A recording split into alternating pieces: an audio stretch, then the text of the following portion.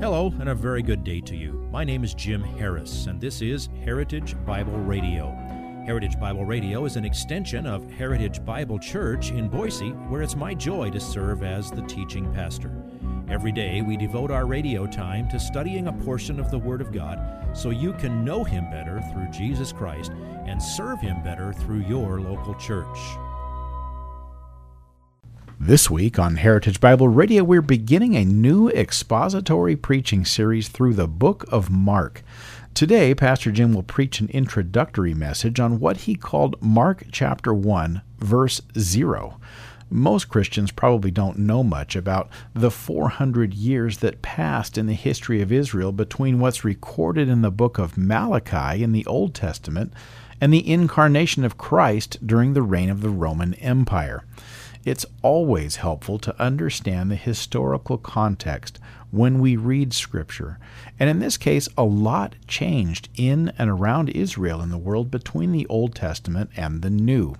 Well, we hope this week will prepare you for the weeks and months we will spend learning what the book of Mark teaches us and how we should apply it to our lives as 21st century Christians today. Here is today's slice of the message entitled From Malachi to Mark. A very interesting thing is that many of the quotes of the Old Testament that are contained in the New Testament come from the Septuagint. We can tell by the wording and comparing, and you can ascertain the difference between a translation done spontaneously to one that is quoted from the Septuagint. And the Septuagint even sometimes helps us understand the Hebrew, a language that has been pretty much not in use for a couple thousand years until it was revived just over 50, 60 years ago. Sometimes there are obscure words there, but because we have this translation from just before the days of Jesus, if there's a Hebrew word we don't know, we can see how the Greek culture understood that word, and that sometimes gives us insight. Now remember, no translation of the Bible is inspired, as were the original manuscripts of the original languages. But translations are extremely valuable, and you are super blessed to live in an English-speaking country at this time in history. You have more resources and more translations than anybody else has ever had. All right, anybody watch a football game yesterday? You might have done so, or you've seen a football game or a baseball game or a basketball game or a soccer game, and you notice that the teams wear different colors, right? That's pretty helpful. And you notice they have numbers on their back. You got to know who's on the field to know what's going on. Well, as we enter the New Testament, you need to know who's who among the Jews. You are now an absolute expert in world news between the Old Testament and New Testament. You're an absolute expert in understanding what developed in Jewish life between the Testaments. But now, who's around? What's going on? Well, as you open the pages of your New Testament, Israel is under Roman control. Now you know that that's significant. Okay, the Romans followed the Seleucids, who followed the Ptolemies, who followed the Greeks, who followed the knee bone connected to the thigh bone, and whatever else it is, okay? There's a majestic temple now in Jerusalem, way better than even the one that Nehemiah had something to do, or the Nehemiah and Ezra had something to do with this. It was built by that wicked, strange character, Herod the Great. There has not been a prophet in Israel now for over 400 years. Now Jews are scattered around for thousands of miles. Now the local synagogue has become the focal point for the religious life of most Jews in the world. And by the time you come to the New Testament, there is more diversity among Jews than ever before. So I want to give you a rundown of the key players when the New Testament kicks off. And among the Jews, there are 4 groups with very divergent views of theology, politics, and everyday life. 2 of these 4 play significant roles in the life of Jesus. Let's start with the most obscure one. Group number 1 is the Essenes. These were the Jewish version of monks. They were very spiritually oriented, but they made the absolutely flat-out dead wrong decision that the best way to be spiritual is remove yourself from society. Okay? You don't have very much influence on people that you don't talk to, live with, work with, or have anything to do with. Well, they did that, and they did it quite well. You don't read about them in the New Testament because guess what? They hid. Okay?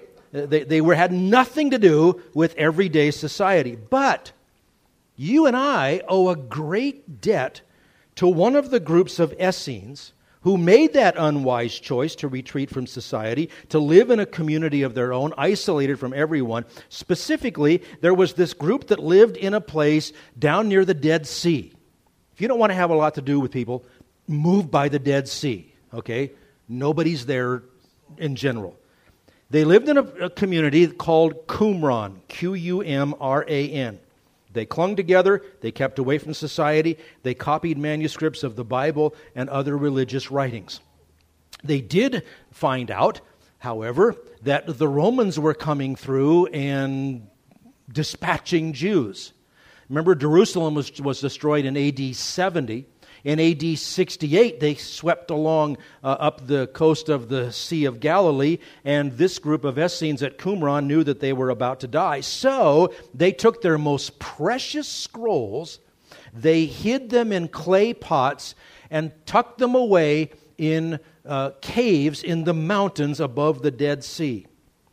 They weren't found until 1948 or 49, and they are the Dead Sea Scrolls, which play a huge role in our understanding of the history of a lot of things and a lot of validating of what we know as the accuracy of our translations.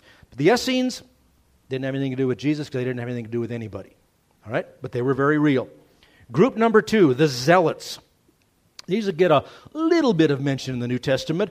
One of Jesus' disciples named Simon, not Simon Peter, was a member of this group before he became a follower of Christ. The Zealots were primarily a politically motivated group of activists who were bent on seizing any opportunity they could to do anything they could that would lead toward throwing off the yoke of Roman oppression. Religion was part of their life, but the driving force for the Zealots was get rid of the Romans. Zealots became interested in Jesus once he became popular and there was talk of making him a king. So they jumped on that bandwagon. The possibility of a Jewish king in place of a puppet of Rome, that made them salivate.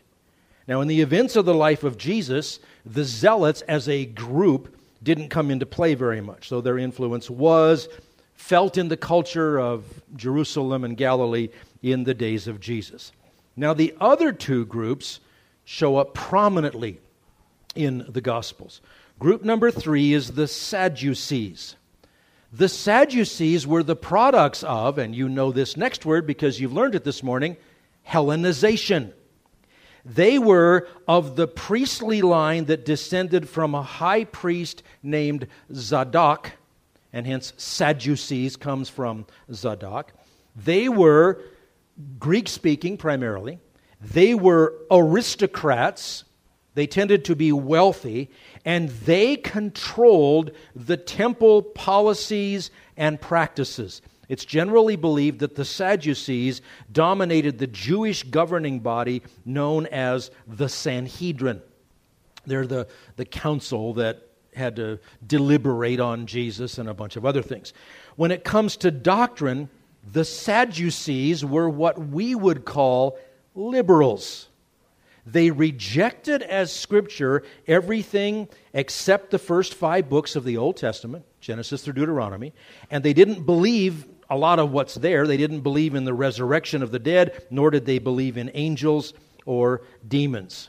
So if you want to keep track between the Pharisees and the Sadducees. Remember, the Sadducees don't believe in life after death. That's why they're sad, you see. Okay? You'll never forget it again.